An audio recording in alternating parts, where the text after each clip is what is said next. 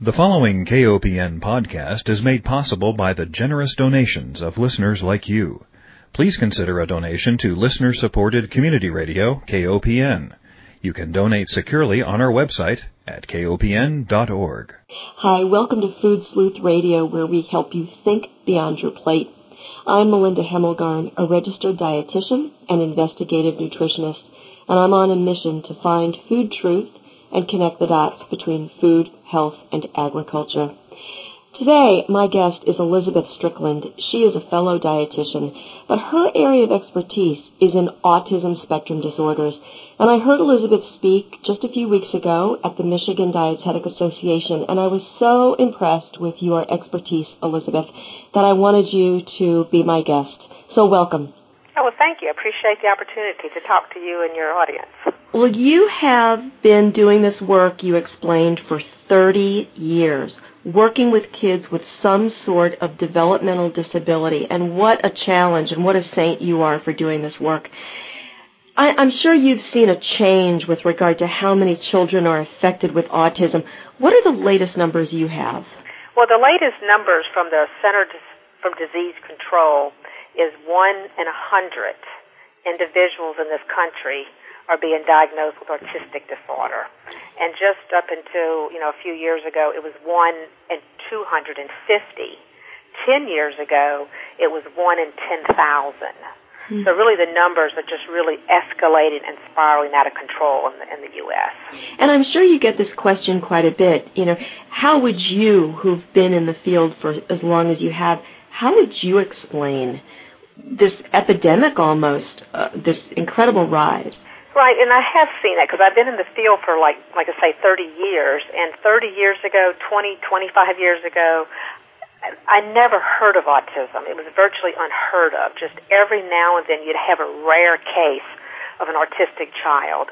And now it has really grown into almost 100% of my practice because there's so many children suffering with that particular disability. And you have to ask yourself, why? Why are so many children being diagnosed with such a severe neurological disorder? And, there's a couple of things that have changed dramatically, from the last generation to this generation. And one of the things that's really changed is their diet. A child's diet today doesn't look anything like it did, 20, 30 years ago. Right. Children today are eating excess white refined flour, white sugar. They have processed foods, trans fats, artificial colors, artificial flavors, preservatives, chemicals. They have just an onslaught of man-made chemicals that are put in their food today that they didn't have to deal with a generation ago. Right, and even pregnant women. I think about the in utero environment for these kids where they're being exposed. Did I just hear jet fuel is in breast milk? It's everywhere. Yes, I know. Unfortunately, I know some of the research has indicated that when they take a blood sample from a newborn baby already has over 400 different chemicals in their bloodstream. Mm. And you're right, they're exposed to that in utero, and they're already compromised before they even come into the world. Right. It's a big problem. Yeah. Well, you did such a great job in Michigan explaining to other dietitians what your work is like and the kinds of challenges that these kids face. And I wonder if you might explain to our listeners, first of all, what kind of dietary challenges do children with autism come to you experiencing? Some of the major challenges they have, to start with, is just they have basic deficiencies in nutrients that the rest of us don't have a problem with, because these children have a lot of what's called feeding problems, where they have sensory issues. They don't like the way a food looks, it smells, what it feels like when they touch it, so they reject a lot of foods. And they tend to self-limit their diet to where they're only consuming a handful of foods. And typically, it's foods that are predominantly white, refined carbohydrates. That's what their diet is dominated by. Mm-hmm. So they end up deficient in protein and vitamins, minerals, omega-3 fatty acids, just the basic nutrients that they need for just normal brain functioning. They're not even attaining that. Yeah, and I think that as parents become desperate to help their children, they're, often willing to try all kinds of dietary restrictions, one of which, or two of which, are the gluten and the casein restrictions, or wheat and dairy. How often are those things really a problem, though? It's more of a problem than we would think, because unfortunately, when we look at children on the spectrum, research is becoming clearer now, even just being reported in January of 2010 in the Journal of Pediatrics, that over 70% of children with autism have gastrointestinal problems, and severe enough to where that can cause severe behavior problems in these children. So then you have to start figuring out, why do they have gastrointestinal problems? And sometimes it can be a problematic food that's causing the issue. And when we look at having problematic foods, 90% of the time, if you are allergic to a food, it's going to be wheat, milk, then there's soy and egg and nuts. So in general, when we're trying to figure out if a child has a problem with a particular food, the ones we're going to target are wheat and milk to begin with. But in general, that has been a diet that has been used in the autism community for over 40 years. It's probably the most common nutrition intervention you'll hear about in the autism community is a gluten, casein-free diet.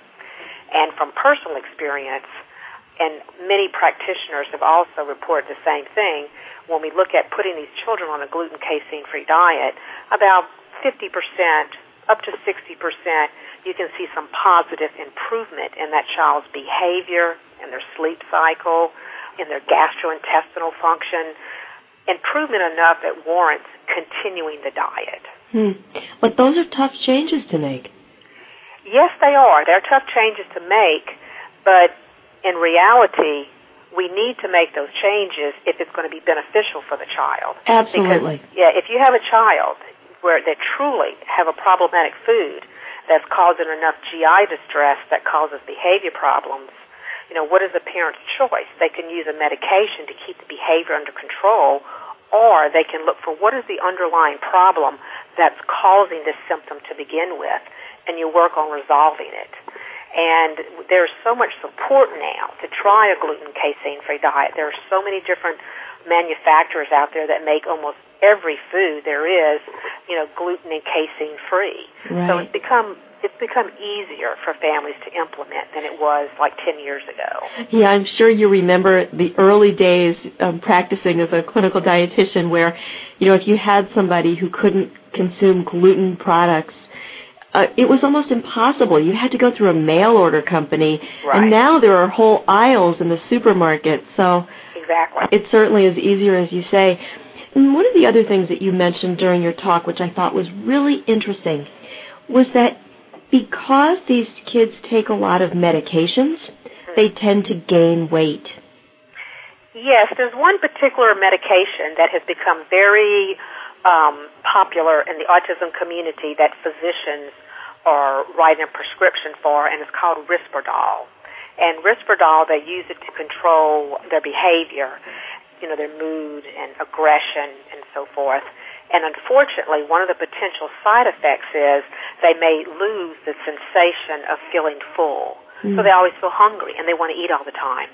So they don't eat a healthier diet and expand their diet. They take what few foods they're willing to eat, which may be only 3 or 4 foods, and they eat more of them. So they already have an unhealthy diet, and they start eating more of the same unhealthy foods. So the average weight gain often we'll see is at least 20 pounds to 30 pounds of weight gain in a very quick time within 2 to 3 months. So parents do need to be aware when the child is put on a medication, they want to know what are the potential side effects so they can be prepared to work on preventing that particular problem, such as excess weight gain. Another thing that you had said was that we take for granted what some of those clinical signs of these subclinical deficiencies really are. So we take for granted that if a child is irritable, we fail to see, I guess is the better way to describe this, we fail to see that a lot of the symptoms that they may present with are actually subclinical signs of nutritional deficiency. Exactly. And I think that's where nutrition is really underrated. We just don't grasp how important food is, especially for a young child under the age of 13 with a rapidly growing, developing brain. how critical all the nutrients are to get that appropriate neural development and also the production of neurotransmitters. And I always let parents know that, your child is eating enough food, enough goldfish crackers. He's eating enough junk food to gain weight and grow taller, but his brain is starving and missing out on critical nutrients. For example, if a child is deficient in something like just one vitamin, like vitamin C, he's not going to have an adequate enough of vitamin C to work as that cofactor to drive those chemical reactions that he needs in the brain to produce neurotransmitters. So he's going to have a deficiency of serotonin and dopamine and norepinephrine, all these critical neurotransmitters that he needs for basic brain function to be able to learn and process information and to remember things and even to learn to speak and everything. He's going to be deficient in those neurotransmitters. And that comes from a vitamin and mineral deficiency. So often we look at an autistic child and we say, oh, he's irritable, or he can't pay attention, he can't focus, he can't concentrate, he's having behavior problems. And you just assume it's the diagnosis. But often it's a vitamin and mineral deficiency that's leading to that particular symptom. And we really do these kids an injustice when we just medicate them trying to control the behavior versus figuring out what are some of the underlying symptoms that's causing these type of behaviors. Oh, I so agree with you, Elizabeth. I think we're so quick to medicate, and we fail to see some of these basic needs that kids have. Mm-hmm. One of the nutrients that you specifically hit on was omega-3 fatty acids. And, of course, we know that the general population, the free-living, healthy population, is likely to be deficient in omega-3 as it is. How do you get a child who is, I guess, truly a picky eater for real reasons, maybe they're having stomach upset, how do you get these kids to, A, eat a nutritionally complete diet, and B, get a little bit more of this supplement? Well, focusing on omega-3 first, that's a good nutrient to bring up because that's absolutely critical when you look at children on the autism spectrum, also kids with Asperger's, attention deficit, hyperactivity, dyslexia, dyspraxia, speech delays, that whole group of children, research has been very clear that these children tend to have one thing in common, that they're low in omega-3 fatty acids in the form of EPA and DHA. And the dietary source of that is fish oil. And these children tend not to eat fish on a regular basis because of all their sensory issues. They don't like the way the fish looks, the way it smells, what it feels like when they touch it, how it feels in their mouth, so they tend to reject it. Even if they would eat fish, mom and dad, especially kids on the autism spectrum, they're not feeding them fish because of their concern about the mercury contamination, and that's a neurotoxin. So they have legitimate reason to limit the fish in their diet. So one way we have to get omega-3 in these children is we do have to rely on a supplement. We tend to look at using a child-friendly supplement so we can get these omega-3 fatty acids in their body because that's the major structural component of their brain tissue is omega-3 fatty acids. If you're just joining us, we are speaking with Elizabeth Strickland. Elizabeth is a registered dietitian, and her practice focuses specifically on children with autism spectrum disorders. She's been working for over 30 years with children with developmental disabilities, and she's going to continue our conversation on Eating for Autism. And I should mention, Elizabeth, that Eating for Autism is the title of your book. And it is a fantastic guide for parents or caregivers who seem to be at a loss really to know what to do with kids with these really difficult and challenging eating disorders. Tell me something. Is there a brand of fish oil supplement that you would recommend for parents? Yes, I think parents need to be especially cautious when purchasing an omega-3 fatty acid in the form of a fish oil because it can be contaminated with mercury as well. So you want to buy from a reputable company, one that's been around 30, 40 years, has a good reputation, they have good high-quality manufacturing standards. And one example is Nordic Naturals. Nordic Naturals has been around for 40 years. They have private labs that test their products to assure that all traceable amounts of mercury had been eliminated from. So they have a distilling process to eliminate the mercury. So that's important that parents buy from a reputable company and to be aware of that. Are there other supplements that you recommend? I recommend, in general, every one of these children, I like to get them on omega-3 fatty acids in the form of EPA and DHA. And then I also put them on a basic vitamin and mineral supplement because their diets are so poor. And it does take weeks to months to working on expanding their diet to become healthier. So in the meantime, you really have got to get these kids started on a good, high-quality, comprehensive vitamin and mineral supplement that's going to have all the vitamins, all the minerals in it, at least 100 to 300% of the recommended daily allowance. Are there tricks to get children to eat a more nutritionally complete diet in addition to giving them the supplement? Yeah, there's some basic strategies that mom and dad need to start with. And some basic strategies is first that they need to realize that when the child has they're different from a typical developing child who's a picky eater. If that child with autism has some feeding issues and you present him with a food that he doesn't care for, he may have a meltdown, a severe tantrum, he may bite himself, self-abuse. So you cannot force a non-preferred food on these children. So non-preferred foods have to be offered separate from mealtime during therapy so they can work on expanding their diet in the therapy situation and then bring the food to the table once they tolerate it. In the meantime, what can mom and dad do at the dinner table is make sure they offer their child at least at every meal 3 foods they know their child will eat. Because mealtime should be pleasant and it should not be therapy time. And we don't want the meal to shut down on them, so we give them 3 foods we know they're going to eat. And you want to give them a smaller volume of it so they don't get visually overwhelmed. And then mom and dad got to really watch how they speak to their child during mealtime, because often the child gets in the situation where they can say no and control and manipulate. So we want mom and dad to watch their language. If they want their child to eat, let's say like, a bite of peas, they don't ask their child to take a bite of peas or beg or plead or bribe. They just make concrete statements to their autistic child, like Johnny eats peas with his spoon. Johnny eats green beans with his fork. Johnny sips milk from his cup. Because these children really relate to concrete statements. They can process it, and then they can respond to it. Very interesting. One of the things you mentioned that I think is so important and so difficult for parents today is to find foods that don't have the kinds of ingredients that could set off a problem, like the artificial flavors and the artificial colors. And yet if you pick up a general box of cereal or anything that a kid might get at a birthday party, or even some of the foods in school food, it's almost impossible to find a product that doesn't contain an artificial flavor or color. Yeah, it is. It's a big challenge, and depending on where a family lives, it can be even more challenging.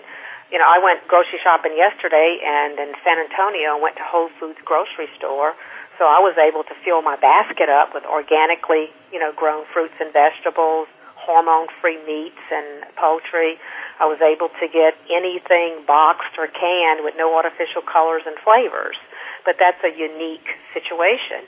So it depends on where a family lives and how big of a grocery store they have around them and what's available to them.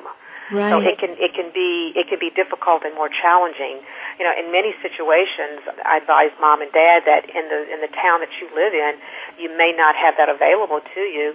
So you want to start really looking at using your farmers markets as much as possible, that where you have locally grown fruits and vegetables, and a lot of those are organic. The same thing with chicken and beef and so forth, looking at things that are more locally available, joining co-ops, because that tends to be their focus. Or you may need to, once a month, travel to the large city that's close to you. Maybe it's an hour away or so, but you may need to make a monthly trip to stock up on some foods that are safe that you can bring back home. Well, it shouldn't be so difficult, It really shouldn't. I think we are, unfortunately, our country, the way that we are today, everything has rolled into what's convenient. Not as what is safe, not what's healthy. I think we're really starting to see the repercussions from convenience foods and convenience in general, and the impact it's having on everyone's health. Elizabeth, I think it was last year sometime when I saw the Institute of Ag and Trade Policy's report on mercury-contaminated high-fructose corn syrup.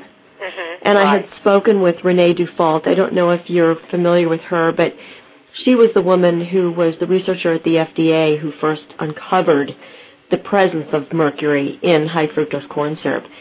And, we talk so much about the mercury in the vaccines, of course, and I think you responded to that question at the conference very well, in that, it's a good idea to take mercury out of things. Right. But lo and behold, we find it in things like fish, in just about every river that's been tested by the U.S. Geological Survey, or we find mercury in sweeteners.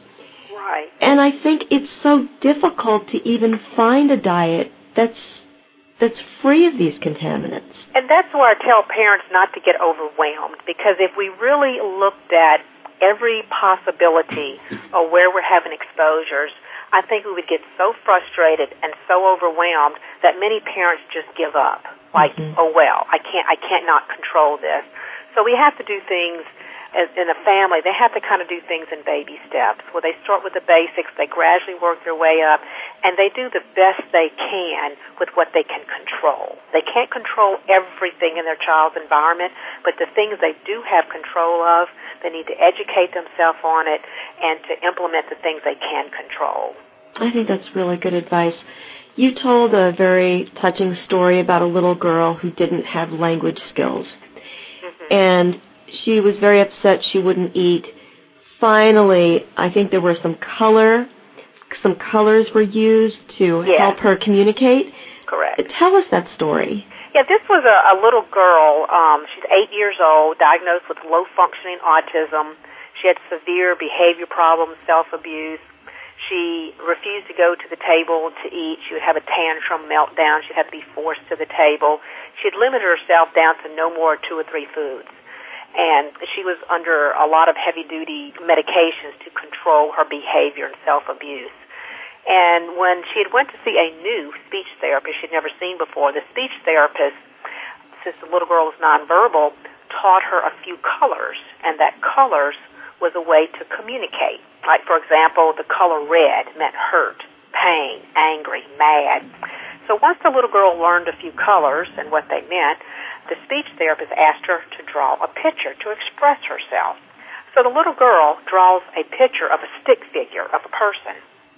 Then she picks up the red crayon and draws a big red ball where the stomach is and a red line up the chest of the stick figure.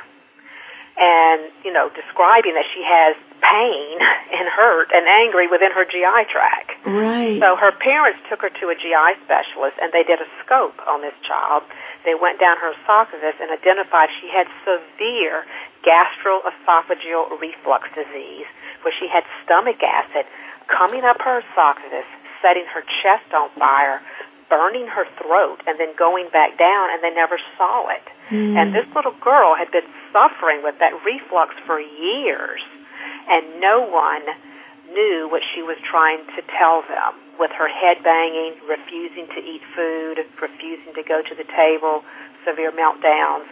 They just kept continually trying one drug after another to calm her behavior down. And it was an undiagnosed gastrointestinal problem. And how lucky that little girl was able to have speech therapy and have the resources to get in to see a GI specialist. I think of all the kids that are living in rural communities or in urban areas where they don't have health insurance. Well, we only have a couple minutes, so I want to leave that open to you to leave us with any messages on topics that I may have failed to ask. Well, I think in general, I like to get across to parents that they need to take control over their child's health. I think for too long we have relied on other means, and we need to kind of get back to basics, and we really need to look at using nutrition as the core therapy to help our own children. We can feed. That's one thing we can control. We can work on feeding our children some healthy, whole organically grown foods.